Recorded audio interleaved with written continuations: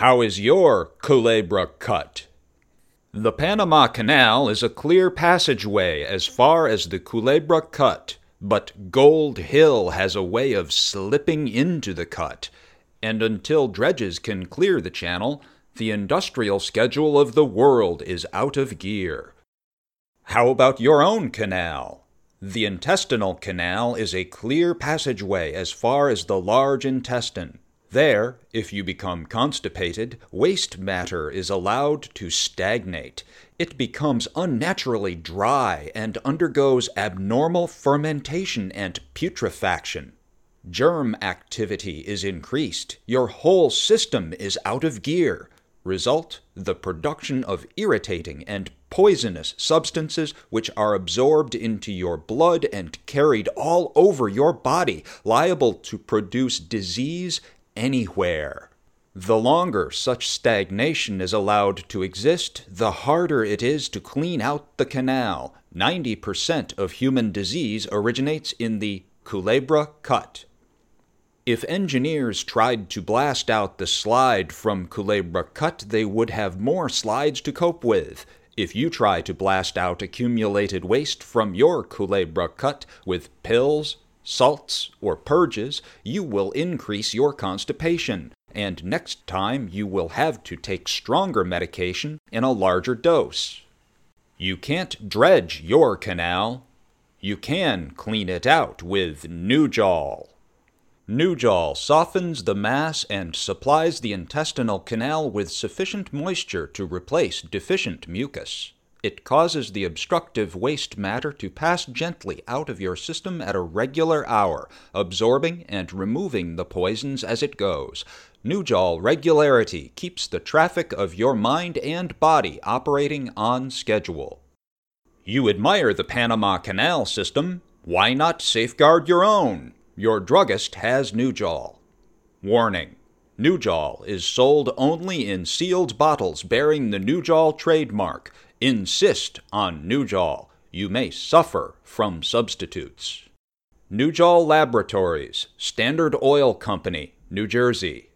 50 Broadway, New York. He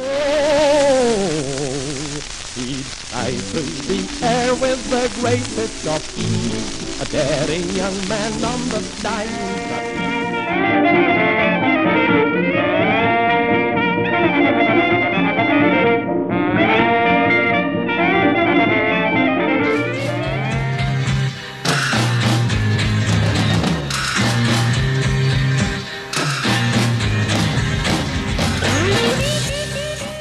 Hi there, this is Hugh Yeaman, and you're listening to Historic Headlines, the podcast where we gain historical insight by examining newspaper articles from 50, 100, and 150 years ago this week. There's too much confusion. I can't get no relief. Hey there, and welcome to episode 22. I gotta tell you, folks, the ads are always my favorite part. That Nujol ad was one of the best I've ever encountered, and by best I mean jaw-droppingly detailed in its disgusting metaphor. At the time that advertisement was printed, the Panama Canal had been a huge pain in the ass for years. If you're like me, you've inferred that the Culebra Cut was a narrow passage in the Panama Canal, but you're wondering, what the hell is the deal with Gold Hill has a way of slipping into the cut? Well, I did a little digging, and it turns out Gold Hill is one of the more prominent and problematic features right next to the Panama Canal. For years, it had been sloughing off and filling in the gap every time they tried to clear it. If you go to the show notes, you'll see a slideshow with some impressive pictures from the Missouri University of Science and Technology presentation, Landslides of the Panama Canal. For now, though, on with the episode. In episode 20, I introduced Mary E. Walker by way of a bunch of articles from 1868. The crown jewel of that episode was a snide article that trivialized Walker and revealed how much her simple act frightened the author. Dr. Walker started wearing men's clothing during the Civil War, so by the time that article was printed, she had already been doing so for several years, and she didn't stop. She carried on her sartorial resistance until her death in 1919. During those intervening 50-plus years, there were literally thousands of newspaper articles written about her, and a lot of them were mocking and dismissive. And that got me wondering, at what point does a public figure espousing a cause pass a point of diminishing returns? In other words, at what point does their rebellious behavior give the other side enough ammunition to counterbalance any good that they're doing? In short, did the optics of Mary E. Walker's act during those 50-plus years amount to a net positive or a net negative? Well, folks, I'm happy to report that I dug up a gem during my research for this episode. And that gem has me thinking that the answer to that question is a resounding positive. Mary E. Walker had a profound influence on the women around her. Where did I find that gem? In a newspaper article printed almost exactly 50 years after that article about Mary E. Walker in Saratoga Springs. I'll pull out that gem later in the episode. For now, I want to give you some context for the world of 1918, 2 years before women got the vote. Like every other newspaper article in this episode, this one was published 100 years ago this week, and you can see it by following the link to the show notes. Women give talks upon temperance and voting. Mrs. Boole, Miss Beard, Miss Sutton, and Mrs. Shanahan are speakers. $8 billion, enough to float the next Liberty Loan, has been spent on liquor in the United States since war was declared in August 1914, was the word banner of temperance Mrs. Ella A. Boole, state president of the WCTU, unflung before an audience that filled the Women's Building, Fairgrounds, yesterday. Mrs. Boole gave an inspiring and patriotic address that was greeted enthusiastically by the women and many men who gathered to hear her. She urged the woman voters to use their power to obtain the nomination and election of political officials who will ratify for the Prohibition Amendment. Women's work in wartime was the theme of the other speakers. Miss Emma B. Beard, president of the Consumers League of New York State, sketched briefly the work accomplished by the organization in the state. Miss Sherry Sutton of the Federal Employment Bureau outlined the opportunities for the trained and untrained woman in all fields of labor and war service. The woman vote and the woman worker was the topic of the talk given by Mrs. James P. Shanahan. She urged the women to acquaint themselves with all the bills before the legislature and with the policy of the candidates for offices. After the program, a reception was held for Mrs. Alfred E. Smith, wife of the Democratic candidate for governor. Miss Emily Smith was in the receiving line with her mother. Hugh here. So in that article we see connections between women's suffrage, temperance, women's labor, the war, and the New York State Fair. All the articles in this episode illustrate those relationships.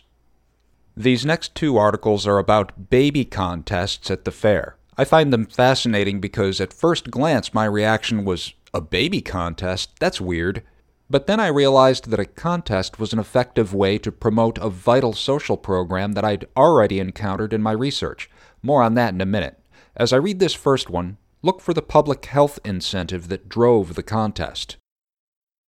Prize babies at State Fair to receive awards today. Program at Women's Building in charge of Mrs. A. H. Hildreth and ladies of GAR. Prize baby visitors who have called at the Women's Building for medical examination during the week will receive awards this morning at 11 o'clock. About 160 babies have been examined during the week. Dr. F. W. Sears gave a talk to the mothers yesterday morning. This morning at 11:30, Dr. J. Mumford Keene will give a talk to mothers on baby welfare. Mrs. A. H. Hildreth is chairman of the afternoon program to be conducted by the New York State Federation of Women's Clubs. Among the speakers will be Mrs. G. D. Hewitt of Carthage, Mrs. Harry Farrington, and Mrs. Cora Richardson. The second half of the afternoon program will be in charge of the Ladies of the Grand Army of the Republic. Mayor Stone, Reverend Dr. F. W. Betts, and Eugene K. Raid will be speakers. Hugh here. This article from the following day tells the results of the baby contest. I know it's a dry recitation of baby stats, but consider that dryness in context. This was an effort to provide as many mothers as possible with the resources and education necessary to take care of their babies while their husbands were at war. These public health officials were pushing to systematize baby welfare in order to make the next generation of Americans the healthiest yet. Pay special attention to the name of the doctor overseeing the program. Indian baby awarded first prize at fair. Lavoyd Pierce, young member of Onondaga tribe, receives mark of 99%, 135 youngsters in contest. Lavoyd Dean Pierce, the first Indian to be entered in the baby contest at the state fair, was awarded first prize by the judges yesterday. The youngster received a mark of 99%, and he would have been given a perfect mark except for an extra ounce of flesh. He is the son of Mr. and Mrs. Andrew Pierce, who live on the Onondaga Reservation. He is their 8th child and is 6 months old. Divisions of babies. The babies were divided into 4 divisions ranging from 6 months to 48 months. A physical and mental examination was made. Robert Giles, 6 months old, won the second prize in the first division. He was rated 96%. He is the son of Mr. and Mrs. Lincoln Giles of 208 Jackson Street. In the second division, John H. Mann, 15 months old, won the first prize with a rating of 97.6%. He is the son of Mr. and Mrs. Charles R. Mann of Seneca Street. In that same group, Robert Harter, son of Mr. and Mrs. C. W. Harter of Marcellus, aged 19 months, won second colors. He was registered 96.6%. Wilma Hacker, 29 months old, daughter of Mr. and Mrs. Wilson Hacker of No. 1612 West Onondaga Street, was the first prize winner in the third division. Her rating was 96%. Carl J. Young won the second prize in that division with a record of 96%. He is 27 months old and is the son of Mr. and Mrs. William Young of No. 1512 Spring Street. Margaret M. Walton, 46 months, led the babies of the 4th Division with a record of 97%. She is the daughter of Mr. and Mrs. Fred B. Walton of No. 509 West Newell Street. The second prize winner in that division was Glenn R. Hawkins, Jr., son of Mr. and Mrs. Glenn B. Hawkins of No. 874 Ackerman Avenue. He is 43 months old and has a rating of 96.1%. Silver cups were awarded to the first prize-winning babies, and silver spoons were given as second prizes. 135 babies were examined. The baby welfare work was under the direction of Dr. C. W. Blodgett, assisted by several baby specialists and physicians of the city. The examining physicians reported a greater number of nearly perfect babies this year than have ever before been entered. All the babies were much healthier than in previous years. Hugh here. If you happen to live in Syracuse, the name Blodgett might have rung a bell. It rung a big bell with me because recently I did a massive amount of research on Blodgett Vocational High School. As a matter of fact, that research is why I've been scrutinizing these 1918 papers. The school opened about 100 years ago, and I'm looking for the exact date. Speaking of Blodgett Vocational, check out this article. 900 register at Vocational High. 900 pupils appeared at the Vocational High School yesterday, prepared to begin the work of the year. It was known that actual study would be impossible because the seats and desks have not yet been installed, but P.M. Hughes, superintendent, called the students together that they might register, indicate the course they desire to take, and thus allow the faculty to map out a program. Hope is now held that the seats and desks will be installed by next Monday, but there is no certainty about it. Hugh here. Now, we'll get a lot deeper into this in a future episode, but long story short, Blodgett Vocational was intended to provide girls and lower-income students with new opportunities for vocational training. And in 1919, it hosted one of the nursing stations for this same sort of baby welfare program. And Dr. C.W. Blodgett, the guy overseeing the contest at the fair, turns out he was the son of Andrew Burr Blodgett, after whom Blodgett Vocational was named. So it seems that the Blodgetts were keenly interested in administering Syracuse's public health. For now, though, just consider what this baby contest at the New York State Fair revealed about the importance of public programs in wartime, and how those programs opened up opportunities for women. Speaking of new opportunities for women, get a load of the next 4 articles, all of which appeared on one page of the Post-Standard. Now again, this first one is really dry, but bear with me. I want to convey the importance of the Syracuse gear industry. Syracuse contributed significantly to the U.S. war effort. As you listen, consider that this paper has been full of advertisements for the Brown Lipe Gear Company and lots of other machine producers. Listen for the bit at the end about women in the gear industry. Here goes. Manufacturers of gears to meet here next week. Representatives of industry from all sections of country expected for sessions. Gear manufacturers from all sections of the United States are expected at the semi-annual meeting of the American Gear Manufacturers Association, which will be held at the Onondaga next Thursday, Friday, and Saturday. Trade acceptances and the outlook of the steel supply will be 2 important subjects for discussion, the former to be handled by G. E. Crowfoot and the latter to be treated by C. E. Stewart, Secretary and Treasurer of the Central Steel Company, Massillon, Ohio, a paper on Priority by Charles A. Otis of the Priority Committee is expected to be of vital interest and informative of what the authorities at Washington will allow gear concerns. W. H. Diefendorf, Chief Engineer of the New Process Gear Corporation, will also have a prominent place on the program with a paper on what is the possibility of women becoming a permanent factor in the gear industry.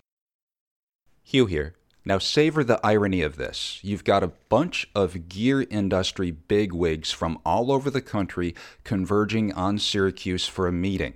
In the middle of a war which has spurned the gear industry to unheard of importance.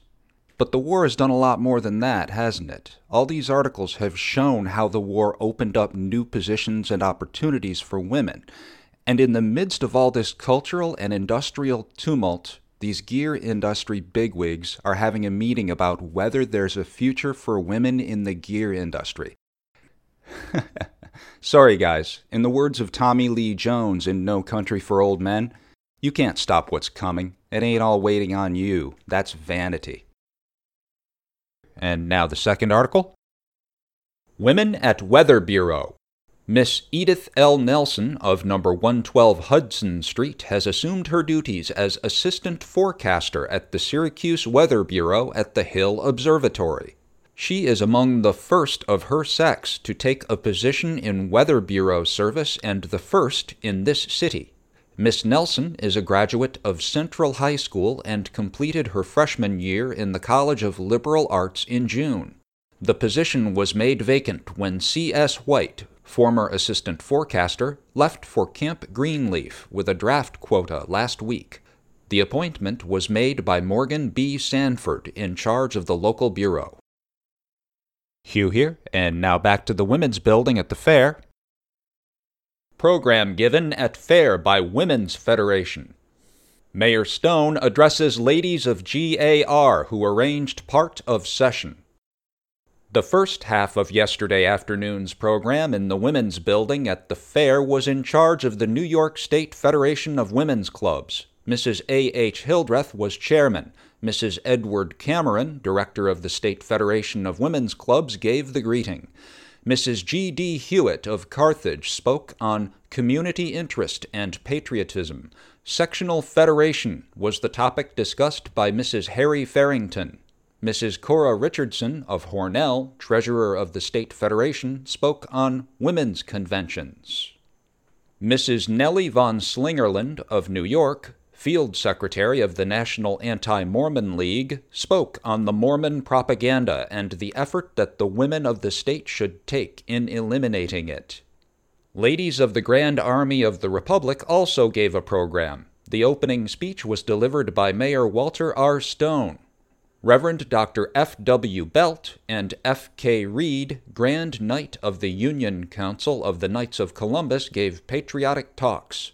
Private Thomas Quinn of the Syracuse University Training Camp, Miss Mildred Warnock, and Miss Irene Shaw contributed to the entertainment program. Hugh here, and now the fourth article. Miss Cease joins Navy. Miss Margaret Cease of number 209 Grumbach Avenue will report at Washington Tuesday to assume duties as a landsman yeoman in the United States Navy. Miss Cease enlisted in Buffalo last Saturday. She will wear a uniform adopted by the United States for this branch of service. Miss Cease has been employed for the last 7 months by Pierce, Butler, and Pierce. Hugh here. We're going to continue with the articles about women's changing place in society 100 years ago this week, but first, a word from our sponsor. How about your danger zone? You've got it. Every human being is born with it. Your large intestine, or colon. It is a large tube, a reservoir or sewer, intended to collect waste matter and remove it from the body. Plug it up with waste, neglect it, and you're sick on your feet. The waste matter stagnates, undergoes decay, fermentation, and germ action. Dangerous poisons are produced that can easily be absorbed and carried all over the body. Allow constipation to become established, and you are liable to become definitely and miserably sick, and not on your feet either. You have broken nature's laws. Better be kind to her. Keep the danger zone clean with a regular bowel movement, and nature will thank you and pay you back in gold coin, health, good nature, and a feeling of eagerness for your daily task. A large proportion of almost every form of sickness is caused or made worse by the poisons produced as a result of constipation. Nujol has the approval of established medical practice because it does not upset the system as do pills, castor oil, and purgative mineral waters, salts, etc. It softens the contents of the colon, making them easy for the intestinal muscles to move at regular hours. Don't fight nature, help her. Nujol is health insurance for tens of thousands of American families today. Sold at drugstores everywhere. Warning: Nujol is sold only in sealed bottles bearing the Nujol trademark. Insist on Nujol. You may suffer from substitutes. Nujol Laboratories, Standard Oil Company, New Jersey, 50 Broadway, New York. And we're back! I've got a neat trio of articles to read you, but first I'm going to lay a little groundwork. This is from the Smithsonian Magazine article, Before Rosie the Riveter, Farmerettes Went to Work. From 1917 to 1919, the Women's Land Army of America brought more than 20,000 city and town women to rural America to take over farm work after men were called to war. Most of these women had never before worked on a farm, but they were soon plowing fields, driving tractors, planting, and harvesting. The Land Army's farmerettes were paid wages equal to male farm laborers and were protected by an 8-hour workday. For many, the farmerettes were shocking at first, wearing pants, but farmers began to rely upon the women workers. Inspired by the women of Great Britain, organized as the Land Lassies, the Women's Land Army of America was established by a consortium of women's organizations, including gardening clubs, suffrage societies, women's colleges, civic groups, and the YWCA. The WLA provided a fascinating example of women mobilizing themselves and challenged conventional thinking about gender roles. Hugh here. That was the intro to the article, which you can read by following the link in the show notes. Now, here are some articles from 100 years ago this week about farmerettes at the New York State Fair. Farmerettes to parade at fair on Thursday. Combined efforts of all the women's organizations of the state have perfected an interesting program of women's activities to be presented to the thousands of women visitors at the state fair. Thursday will be Gala Day. The feature of the program is the reception in honor of Mrs. Charles S. Whitman at 4 o'clock at the Women's Building under the direction of the State Federation of Women's Clubs. Mrs. A. H. Hildreth is chairman. Another feature of the program will be the parade of 200 in uniform who have been engaged in the Woman's Land Army throughout the state. Miss Pansy Stone will speak on the Woman's Land Army. Mrs. Mary Hyde Andrews, Miss Harriet May Mills, and Mrs. A. E. Oberlander will be among the speakers that afternoon. The program Tuesday will be in charge of the Women's Relief Corps. Mrs. Nellie S. Takel is chairman of the program. The Daughters of Liberty will also preside Tuesday. Mrs. Charles A. Mitchell will make the representative address on that day. One of the features of the Wednesday program will be the speech by Walter Harris, an Australian officer who has been brought to the city by the 4 Minute Men organization. The activities of the WCTU will be carried on at the Woman's Building this year. Mrs. Ella A. Hoole is scheduled to speak Thursday afternoon. Every day, the WCTU will operate a stereomotograph at the Manufacturers Building. They will show the same pictures that are shown in the YMCA huts at the cantonments. Hugh here. If you're like me, I say that a lot, don't I? If you're like me. Thing is, chances are you ain't like me, 'cause I don't see a hell of a lot of people making podcasts about historical newspaper articles.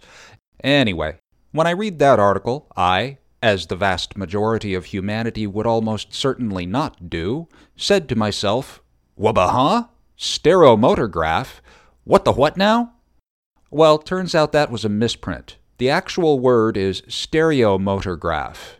Basically, it's an automated stereopticon. Yeah, I know. I'm being a pain in the ass. I just like saying stereomotograph and stereopticon. Okay, you know those old-timey slide viewer glasses that look kind of like steampunk binoculars? Each slide has 2 slightly different images that resolve into one 3D image. A stereopticon is a projector version of that. Check out the show notes for a sweet illustration. Now, a stereomotograph is an automated version of that, sort of a combination stereopticon and carousel slide projector. In case you missed it, the article I just read mentioned that the WCTU, the Women's Christian Temperance Union, set up their stereomotographs at the fair to display the same pictures that the YWCA showed in the cantonments. I found an article from 1 month earlier, printed in the Wilmar Tribune of Wilmar, Minnesota, which tells about the WCTU's purchase of the machines. Here's an excerpt. Since the United States entered the war, the National WCTU has engaged in many lines of service. A recent report says that for educational purposes, through the United Committee on War Temperance Activities for the Army and Navy, 16 stereomotographs have been placed in the cantonments at an expense of $10,000. These stereomotographs are passed from one camp to another so that their lessons reach in succession large numbers of men. Hugh here. So the Women's Christian Temperance Union spent $10,000, that's $10,000 in 1918, mind you, for stereomotographs for the purpose of war temperance activities. When I Googled stereomotograph, the very first thing I found was a reminder of how aggressively editors drew a veil over salacious material at this time. Turns out those machines were used primarily to educate soldiers about venereal disease. Check out the show notes for pictures of these displays and of soldiers watching them. The following is from the 1918 American Social Hygiene Association publication, Social Hygiene, Volume 4. The stereomotograph, an automatic exhibit display machine based on the principle of the stereopticon, has been found a very efficient instrument for instruction. Groups of soldiers, perhaps a little held by the mere novelty of the machine, stand and watch the pictures tell their story and drive deep their arguments. The machine continues to flash as long as the electricity is turned on. One after another, the 52 slides are thrown on the screen, remain 20 seconds, and disappear, the series beginning again with number 1 when number 52 has been shown. The stereomotograph was first used for social hygiene educational work by the American Social Hygiene Association, and the slides used by the division were originally prepared by the same association. 3 sets of 52 slides each are provided for every Army stereomotograph, and 2 sets of 52 slides each are provided for every Navy stereomotograph. 31 stereomotographs have been supplied to 31 Army establishments, and 17 stereomotographs have been sent to 16 naval establishments. The most recent form of graphic instruction utilized by the Social Hygiene Instruction Division is motion pictures, of which 2 are now in use. One, entitled Fit to Fight, was prepared especially for use among soldiers. The film entitled How Life Begins is a well-known popular science picture which is being shown in camps by the division through the courtesy of the American Social Hygiene Association. In the camps in which these pictures have been shown, lively interest has been manifested by officers and men, but the experiment has not yet progressed far enough to indicate the full value of this method of instruction. Hugh here. So the stereomotograph occupies a narrow and peculiar sliver of human history. Prior to the advent of talkies, it was the military's best option for a flashy, literally flashy, method of STD education. And I find it fascinating that women's organizations were instrumental in implementing these public health and education programs. But here's the really fascinating thing. It's also an excellent illustration of the media's warped historiography. I tend to think of temperance as synonymous with not drinking, but clearly the women in the temperance movement embraced a much broader meaning of that word. Looking at the newspaper articles which so assiduously expurgate the sexual aspect of temperance, it's no wonder that narrowed meaning came down to me. This is the opposite of the sort of contextualization I've been harping on. I find it illuminating to go back to contemporary media and tease out a narrative because it gives me a glimpse into how people thought at that time, which one often can't get from modern recastings. But here we see the importance of finding out what the newspapers of the time were leaving out, and boy oh boy is Google handy for that. This STD-shaped negative space in the newspapers speaks both to the sensibilities of people from 1918 and to the distorted vision we have of them. Now, here's a second article about farmerettes at the fair. The Farmerette. There was more than gallantry in the applause for the farmerettes at the state fair. The farmer girls are not show patriots. They do not dress up in the farmerette costume because it is pretty, for it isn't. They are industrious and skillful farm hands, learning readily the ways of a strange business, and winning completely the farmers for whom they worked. They have been a mighty important factor in increasing the food supply. The next season should see their numbers multiplied, for the girls who have gone for it testify that their work has been healthful and interesting as well as profitable, and the farmers are ready to hire all of them they can get. Hugh here, and now for the third article about the farmerettes. 200 farmerettes on parade at fair receive ovation. Clad in breeches and tunics, women present feature. English woman delivers address. Headed by the Gould Military Band of Seneca Falls, 200 farmerettes in breeches and tunics paraded the fairgrounds yesterday afternoon, led by Miss Pansy Stone and Mrs. Florence Young, Field Secretary of the Woman's Land Army of New York State.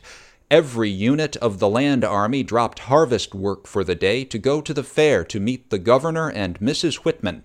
25 tractors brought up the rear of the parade.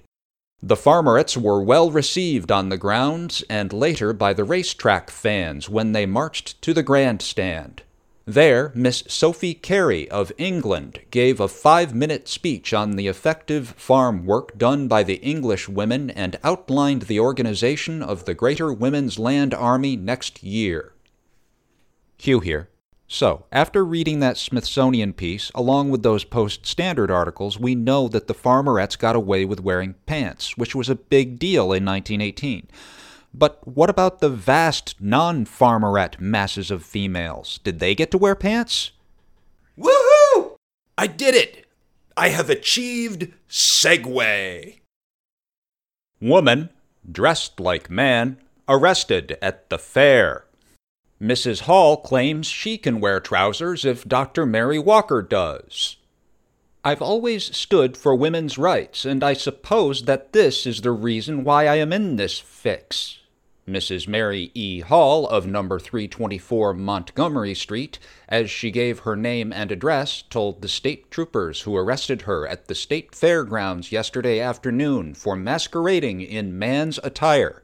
Or do you suppose it was because of my nervousness that I was recognized as a woman? Those who saw the small figure clothed in gray striped trousers, a black frock coat, and black crinoline cap with a patent leather frontpiece certainly agreed that it was the nervous woman's walk which gave away Mrs. Hall's identity. She was very indignant at being taken to police headquarters. "Didn't Dr. Mary Walker wear men's clothes?" she demanded when she was arraigned before the judge. "I haven't done a thing wrong in my life, and I know that I can wear trousers if Dr. Walker does." The woman was escorted to the trolley car by the troopers and warned not to return to the grounds unless she came attired as was becoming to a daughter of Eve. Hugh here. On the same day, reprints of that article, or at least pieces of it, appeared in 2 Oswego newspapers. Seeing as how Mary E. Walker lived there, folks would have been interested in hearing how Mary E. Hall referred to Walker during her arrest. So in 2 episodes, we've spanned almost exactly 50 years, and 2 Mary E.'s. From a Utica newspaperman in 1868 framing Mary E. Walker as just one of the many fatuous fashion trends babbling from Saratoga Springs, to New York State troopers in 1918 arresting Mary E. Hall at the state fair for wearing men's clothes. And with that, we have a full-throated answer to the question I posited. Yes. Yes, Mary E. Walker's 50-year-long resistance against gender rules had a positive effect, because at the end of those 50 years, just 5 months before Walker's death and about 2 years before the 19th Amendment, Hall put on men's clothes and went to the state fair with Walker in mind. From the vantage point of 100 years in the future, the contrast between her act and the police response may seem absurd. But I want you to listen to that last line of the article again, and remember, those officers didn't think their response was absurd at all. They thought it was proportional. Here it is. The woman was escorted to the trolley car by the troopers and warned not to return to the grounds unless she came attired as was becoming to a daughter of Eve. Okay, I'm going to roll right past the hilarious irony of that statement and just emphasize that the state troopers were so at a loss as to how to deal with Mary E. Hall that in order to justify kicking her out, they had to reference the Bible. That's how much she ruffled their feathers. And remember that, according to Hall's own words, she was so nervous that she gave herself away. It's not unreasonable to think that without Walker's example, she never would have put on men's clothing and gone to the fair that day. Walker's example inspired her and strengthened her resolve. Multiply that inspiration, that strengthening, and that ruffling of feathers by all the millions of women who heard those same stories of Mary E. Walker. I don't care how many people made fun of her. The countless surges of inspiration within the minds of countless women across the country must have amounted to a net positive. And I find that inspiring, to know that, Walker's detractors notwithstanding, she broadcast a signal of defiance for over 50 years, and women received that signal. May that example fortify us all. Thanks for listening, and until next time, seek context. This is Hugh Yeaman, and you've been listening to the Historic Headlines Podcast. Thanks, as always, to Tom Trinisky for all his fabulous work on FultonHistory.com. Without his free repository of old newspapers, this podcast wouldn't exist. Oh, he'd fly through the air with the greatest of ease, a daring young man on the flying trapeze. His movements were graceful, the girls he could please, and my love he's stolen away.